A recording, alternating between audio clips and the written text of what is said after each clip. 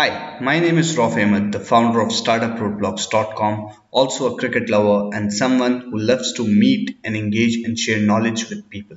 You are listening to me on the Startup Roadblocks podcast, a place which talks about entrepreneurship, startups, and business topics for new entrepreneurs and business owners to listen, learn, and most importantly, execute the learnings in their ventures. Thanks for spending your valuable time by connecting with us, and now it's time for us to share what we have promised. In this episode of the podcast, we have Arbab Usmani. He is the co founder and CEO of Upskill, which came into existence in 2017 with a view to help aspiring entrepreneurs, freshers, agencies through training by experts in different domains and tell unique stories in the fast growing digital and influencer marketing space in India. He is also a TEDx talk speaker and brings in over 8 years of experience in marketing, sales, and many other domains of digital marketing. Today, he will be sharing his experience with us on a very crucial topic of the digital world known as search engine optimization, also called SEO. So let's welcome Rob Usmani. Thank you. Thank you very much. Thank you very much for inviting. Thank you, Arbab, for accepting the invitation. So we'll start with the questions. So my first question to you would be, what is SEO and why it is important? So SEO is one inbound marketing technique. So for before understanding SEO, we need to understand push and pull marketing. So in entire world, there are two kinds of marketing is there. One is called push marketing and one is called pull marketing.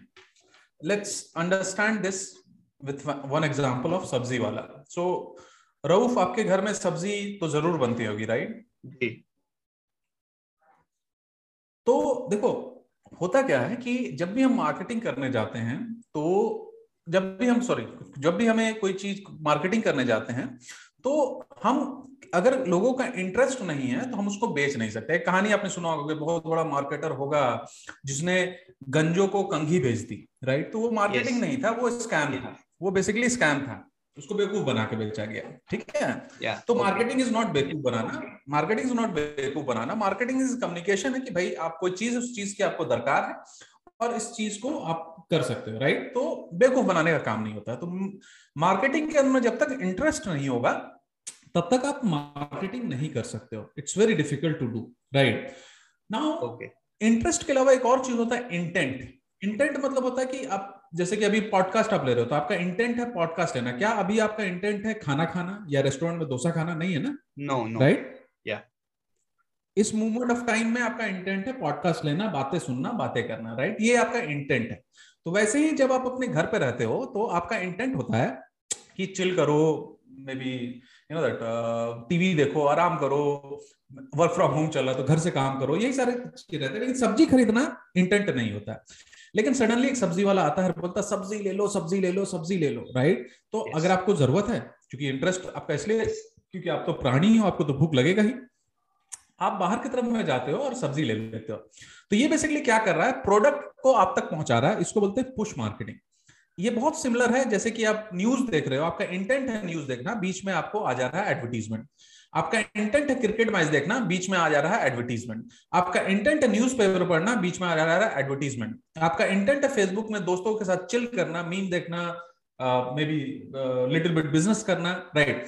लेकिन वहां पे आपको कोई चीज का advertisement दिखाई दे रहा है, टी शर्ट खरीदने का लेट से दिखाई दे रहा है, राइट? तो ये बोला जाता है कि प्रोडक्ट यूजर तक पहुंचा. लेकिन ऐसा भी होता है कि शाम के टाइम में या दिन के टाइम में जब सब्जी खत्म हुई तो आप एक थैला पकड़े और बाजार गए, सब्जी मार्केट है, सब्जी मार्केट गए और वहां से सब्जी खरीद ली. ऐसा भी होता है, राइट? यस. इस केस में यूजर जो है, जो बायर है, वो प्रोडक्ट तक पहुंच रहा है, राइट? तो जैसे आप अमेजन में या फ्लिपकार्ट के अंदर में जाते हैं, अब कोई खरीदना है तो आपको जैसे कोई टी शर्ट खरीदना है तो आप सबसे पहले अमेजन या फ्लिपकार्ट को ही खोलोगे, right? First preference choice, right? तो सारा जंग इसी बात का है कि भैया अगर किसी आदमी को कोई चीज खरीदना है, जैसे टी शर्ट खरीदना है, तो उसके दिमाग में अमेजन वाला चाहता है अमेजन आए, फ्लिपकार्ट वाला चाहता है फ्लिपकार्ट आए. और यही जंग की वजह से इतने डिस्काउंट, इतने चीज अपने तरफ शिफ्ट करने का पूरा झगड़ा चलता है. इसको बोलते हैं पुल मार्केट, खींचना. और या तो आप टी शर्ट को खरीदने अगर आप होगा तो या तो आप गूगल में जाओगे, लिखोगे बाई टी शर्ट या बाई जो भी काइंड ऑफ टी शर्ट है, कुर्ता है, जो भी चीज है वो लिखोगे, राइट? यही करते हो, राइट? तो यस। आप गूगल को क्यों जाते हैं? क्योंकि गूगल एज अ प्रोडक्ट आपको पुल करता है अपने तरफ में, आपको खींचता है, और यहीं पे एसईओ काम करता है कि जहां पे यूजर जो होते हैं ना, यहाँ पे यूजर गूगल तक खींचे चले जाते हैं क्योंकि गूगल को उसका आंसर पता है। तो यहाँ पे पुल मार्केटिंग होता है। तो एसईओ बेसिकली क्या होता है कि जब भी आप गूगल के अपन अंदर में कुछ सर्च करते हैं तो ऊपर में एड्स आएगा और नीचे में 10 12 कभी 7 कभी 8 भी लिस्टिंग आती है। तो वो सब ऑर्गेनिक होता है। और एसईओ एक टेक्निक है, जिस टेक्निक के थ्रू, काफी पेचीदा टेक्निक है, जिस टेक्निक के थ्रू आप अपने वेबसाइट को उन टॉप 10 जगह पे आप अपने आप को प्लेस कर सकते हो। तो बेसिकली ये समझे कि अपने वेबसाइट को सर्च इंजन ऑप्टिमाइजेशन के अनुसार ऑप्टिमाइज करना अपनी वेबसाइट को, ताकि वो ऊपर डिस्प्ले हो, टॉप 10 के अंदर में डिस्प्ले हो। इसी को हम लोग सर्च इंजन ऑप्टिमाइजेशन बोलते हैं। So basically on the first page of Google. या on the first page, first listing को नहीं कमिट कर सकते, गूगल भी मना करता फर्स्ट लिस्टिंग को कमिट करने के लिए, तो हम लोग Yes. फर्स्ट पेज को कमिट ही करते हैं हमेशा। Okay. Okay.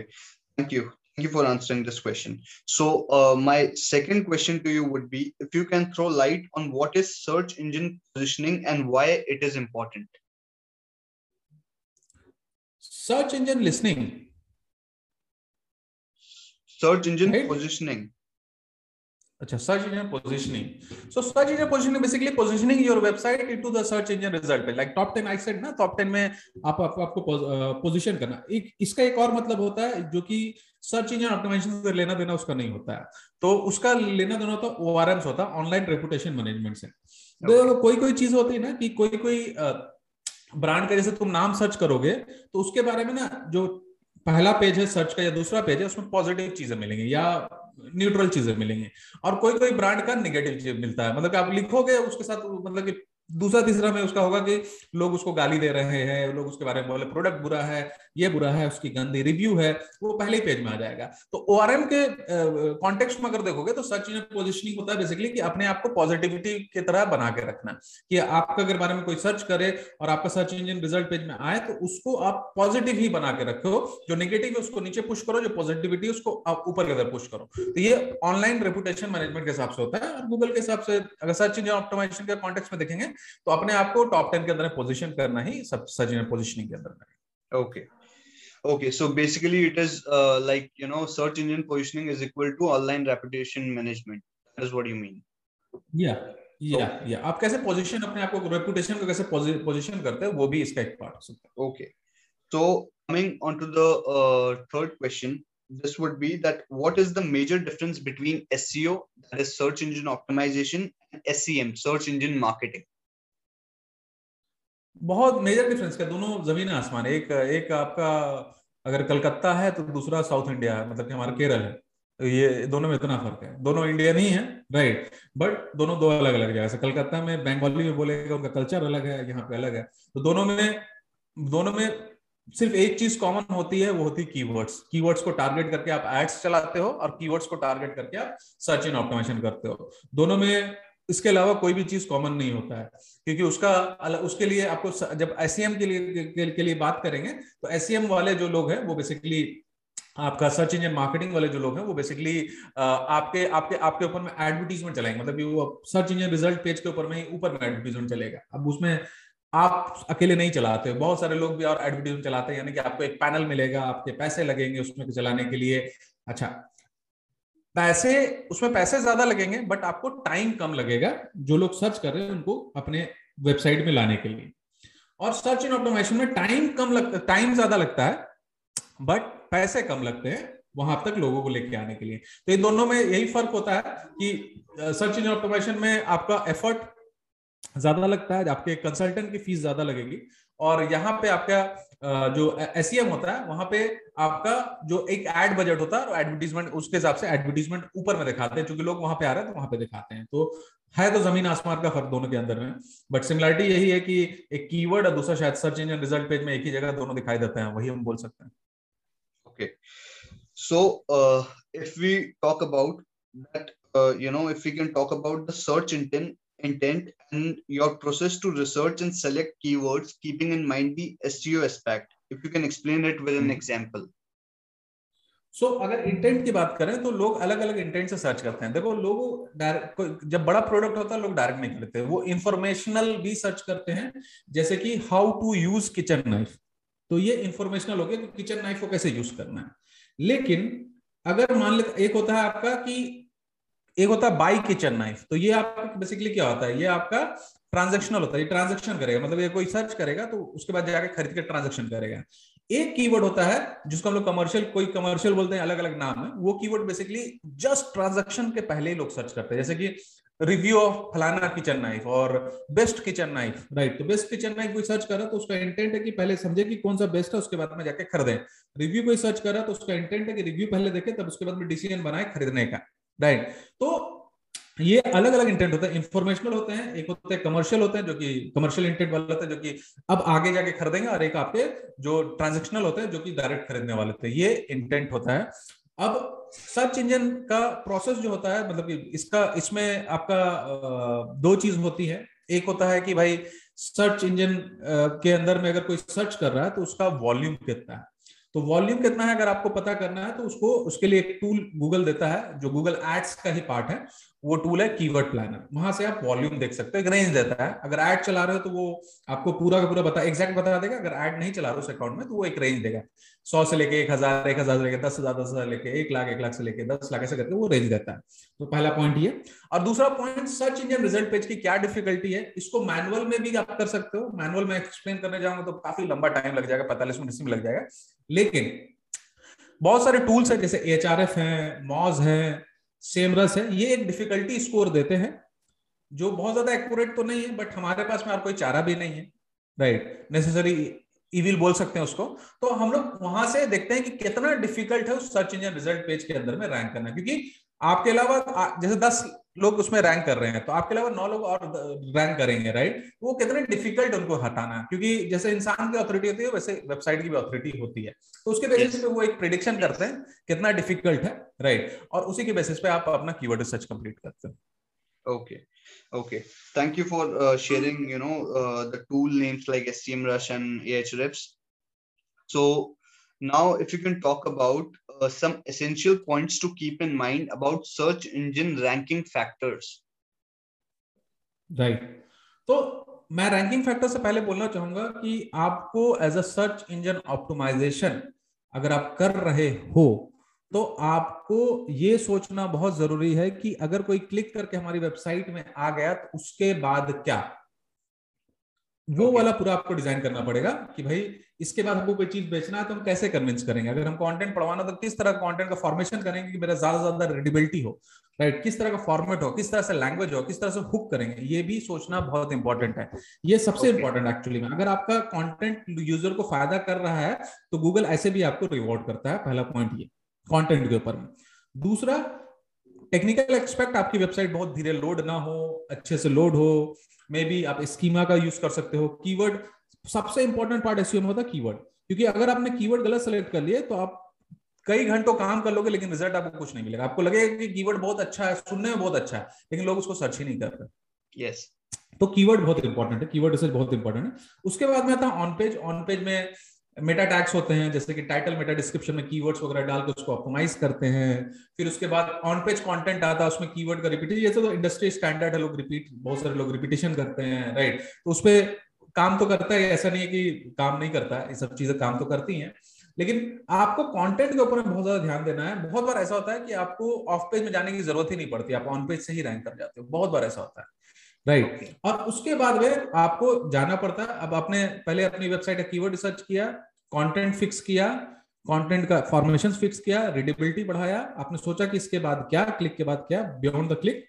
देन उसके बाद में आपने ऑन पेज ऑप्टिमाइजेशन में मेटा टैग्स किया, अपने जो टेक्निकल इशू जैसे 404 कैनोनिकल इश्यूज, वेबसाइट की स्पीड, राइट, ये सारे जो टेक्निकल इश्यूज है सबको आपने सॉल्व किया। आपने अपनी वेबसाइट का साइट मैप बनाया, सर्च कंसोल के अंदर में, सर्च कंसोल एक फ्री टूल है जो गूगल देता है, उस टूल के अंदर में आपने एक अकाउंट बनाया, सारा डेटा वहीं पे आता है, आपका सीजन सर्च इंजन का डेटा आएगा सब वहीं पे आएगा, राइट। Okay. तो वहां पे आपने टूल बनाया, वहां पे साइट मैप अपना जो बनाया था पहले उसको सबमिट किया, रोबोट.txt से जो अनवांटेड पेज उसको ब्लॉक किया, ये सब टेक्निकल चीजें हैं। ये सब सारी टेक्निकल चीजें आपने कर ली, उसके बाद आप ऑफ पेज में जंप करते हैं। ऑफ पेज बेसिकली अपने वेबसाइट के प्रति ट्रस्ट बढ़ाना होता है। तो आप अलग अलग जगह पे बैकलिंक्स बनाते हो, अलग अलग कीवर्ड्स पे बनाते हो, अलग अलग anchor text. Anchor text basically जिस वर्ड के ऊपर में लिंक बनता है उसको एंकर टेक्स्ट बोलते हैं। अलग अलग बनाते हो ताकि आपकी वेबसाइट उस पर रैंक कर सके। ऑफ पेज एक्टिविटी स्टार्ट कर देते हो, और मीनवाइल आप टेक्निकल इश्यूज का पे नजर रखते हो, स्पीड वगैरह, स्कीमा।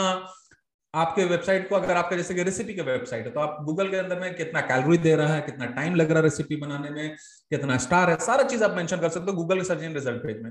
ये एडेड एडवांटेज देता है, ज्यादा अंडरस्टैंडिंग यूजर को देता है, क्लिक की इससे चांसेस बढ़ जाती है। तो आप ये सारी चीजें कर सकते हो, इस फ्लो में कर सकते हो। Okay, so now if you can tell the audience about what is SEO metrics and how are they important?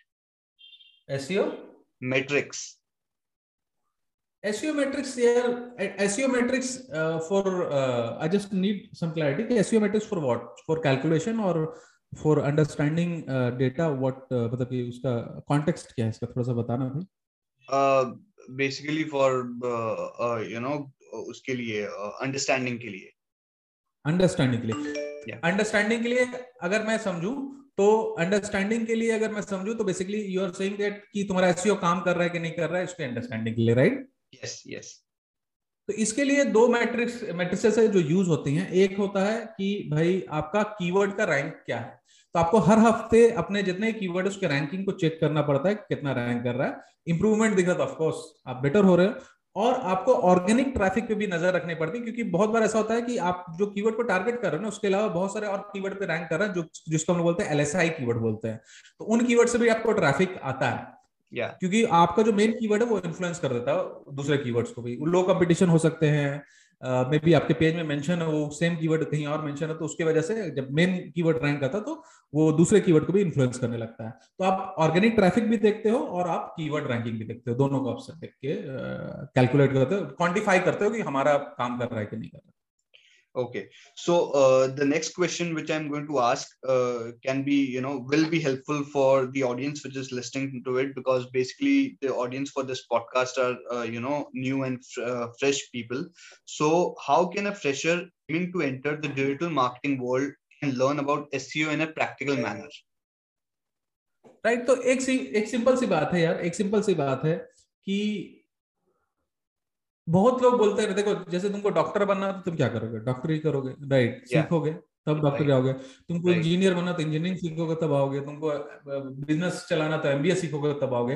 लेकिन जब आता है ना फील्ड डिजिटल मार्केटिंग है, तो सब कोई हवा में बात करने लगते हैं, बोलते नहीं बेगर सीखे चले जाओ कहीं भी फील्ड में जाके, आपका बेसिकली आपको कोई भी सिखा देगा। यार एक बात समझो, जहां पे आप बिजनेस पे जा रहे हो उसका काम नहीं है आपको सिखाना। यस, उसका काम है रेवेन्यू जनरेट करना, उसका काम नहीं है। तो मैं सबसे पहले बोलूंगा कि ऐसा नहीं है कि बेगर से कि आप नहीं जा सकते, लेकिन उसमें जो टाइम आपका ईयर लग जाएगा ना, जो साल लग जाएंगे ना, वो बहुत ज्यादा कीमती है, राइट?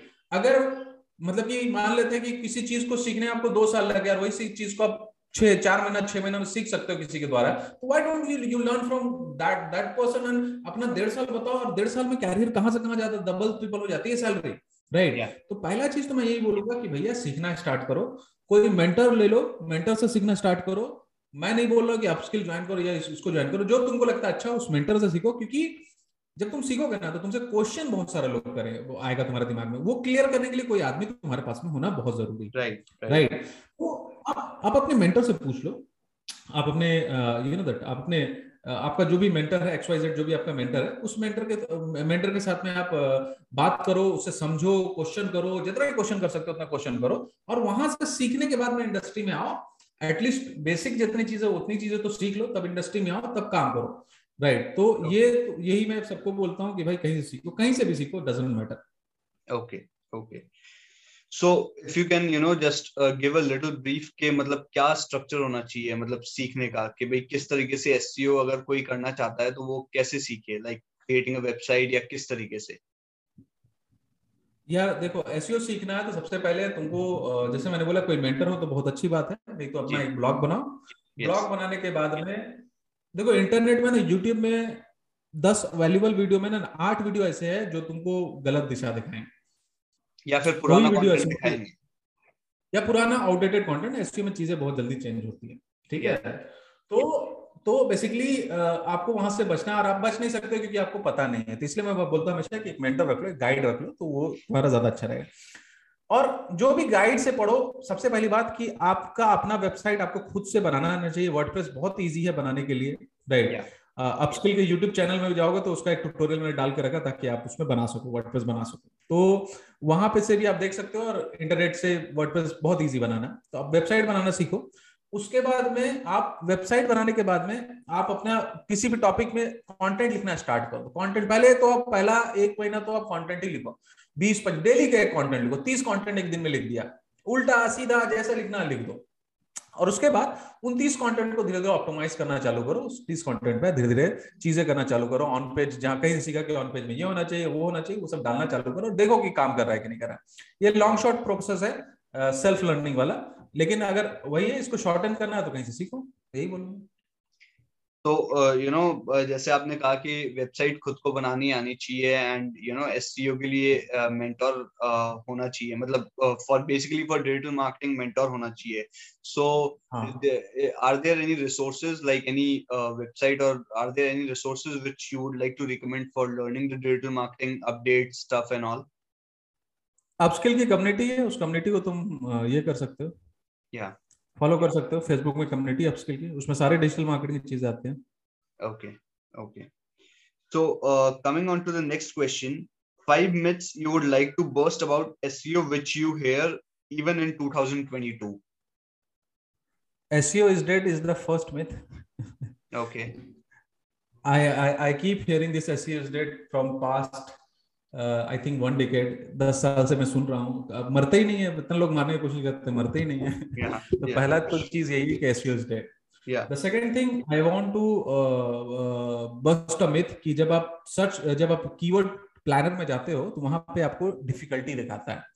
डिफिकल्टी में यूजुअली इंस्टीट्यूट में पढ़ाएंगे या यूट्यूब वीडियो में पढ़ाएंगे कि सर्च कंसोल में जहां पे वॉल्यूम दिखाएगा आपको, वहीं पे बगल में डिफिकल्टी, तो बताएगा कि अगर हाई डिफिकल्टी है तो उसको रैंक करना डिफिकल्ट है, और लो है तो उसको रैंक करना इजी है। जबकि ये प्योर बुलशिट बात है, क्योंकि वो जो डिफिकल्टी है वो एड्स की डिफिकल्टी है। आप रैंक तो ऑर्गेनिक कर रहे हो, आप एड चला ही नहीं रहे हो, राइट। तो ये Yes. दूसरा मिथ है।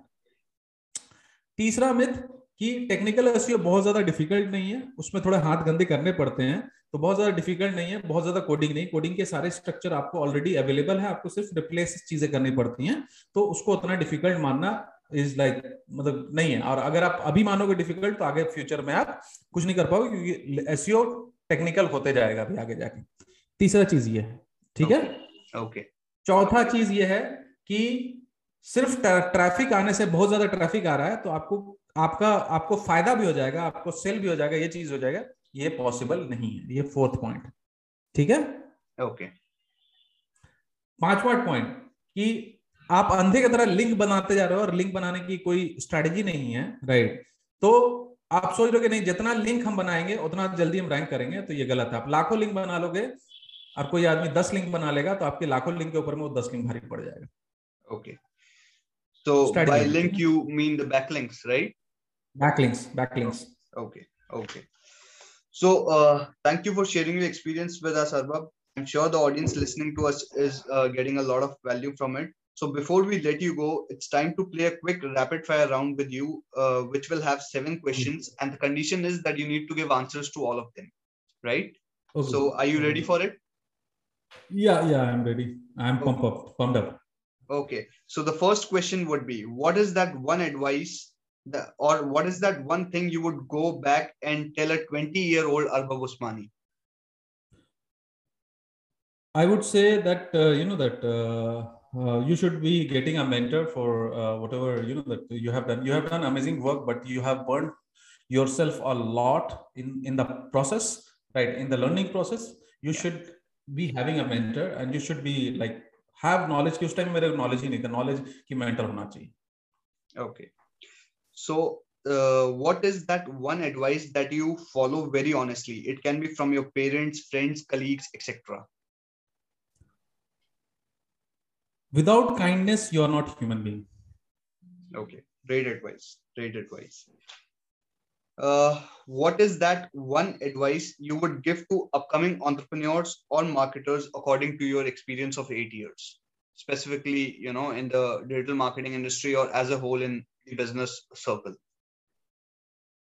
अपनी सोसाइटी के कॉन्टेक्स्ट में मैं हमेशा बोलता हूँ, kill them with smile, sorry, kill them with success, heal them with a smile. Earlier I used to say kill them with success, bury them with a smile, but मैं इसको change कर दिया हूँ कि kill them with success but heal them with a smile. मतलब कि जब आप पे लोग डाउट करें ना, तो आप उस पे उस टाइम रिस्पॉन्ड ना करो.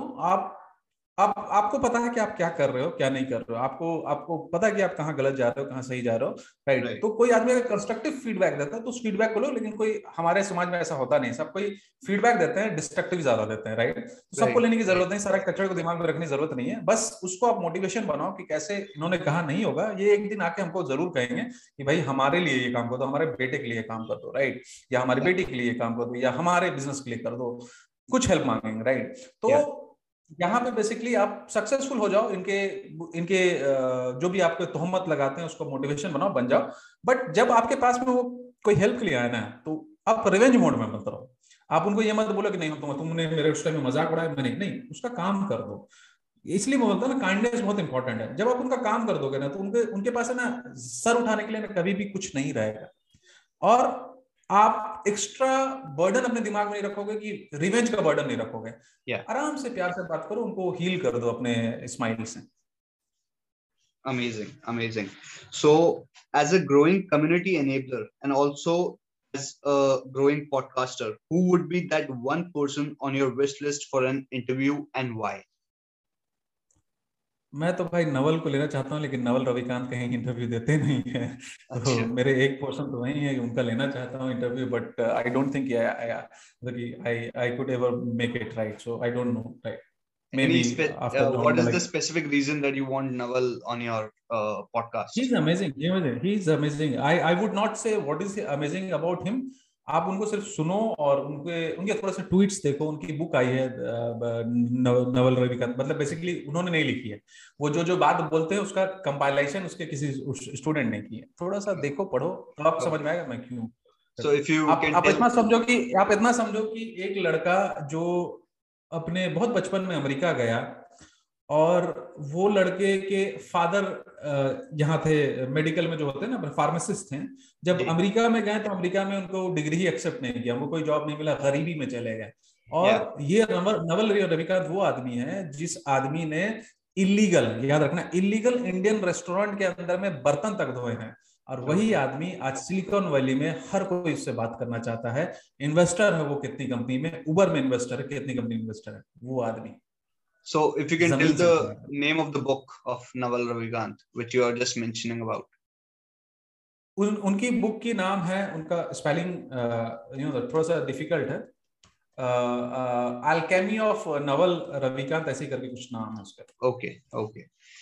हाँ, अल्मानेक ऑफ नवल रविकांत, उसकी एक वेबसाइट भी है, अल्मानेक ऑफ नवल रविकांत करके एक वेबसाइट भी है, तो वहां से भी आप देख सकते हैं. Okay, so coming on to the fifth rapid fire question, what is that one big misconception you would like to clear about running a startup?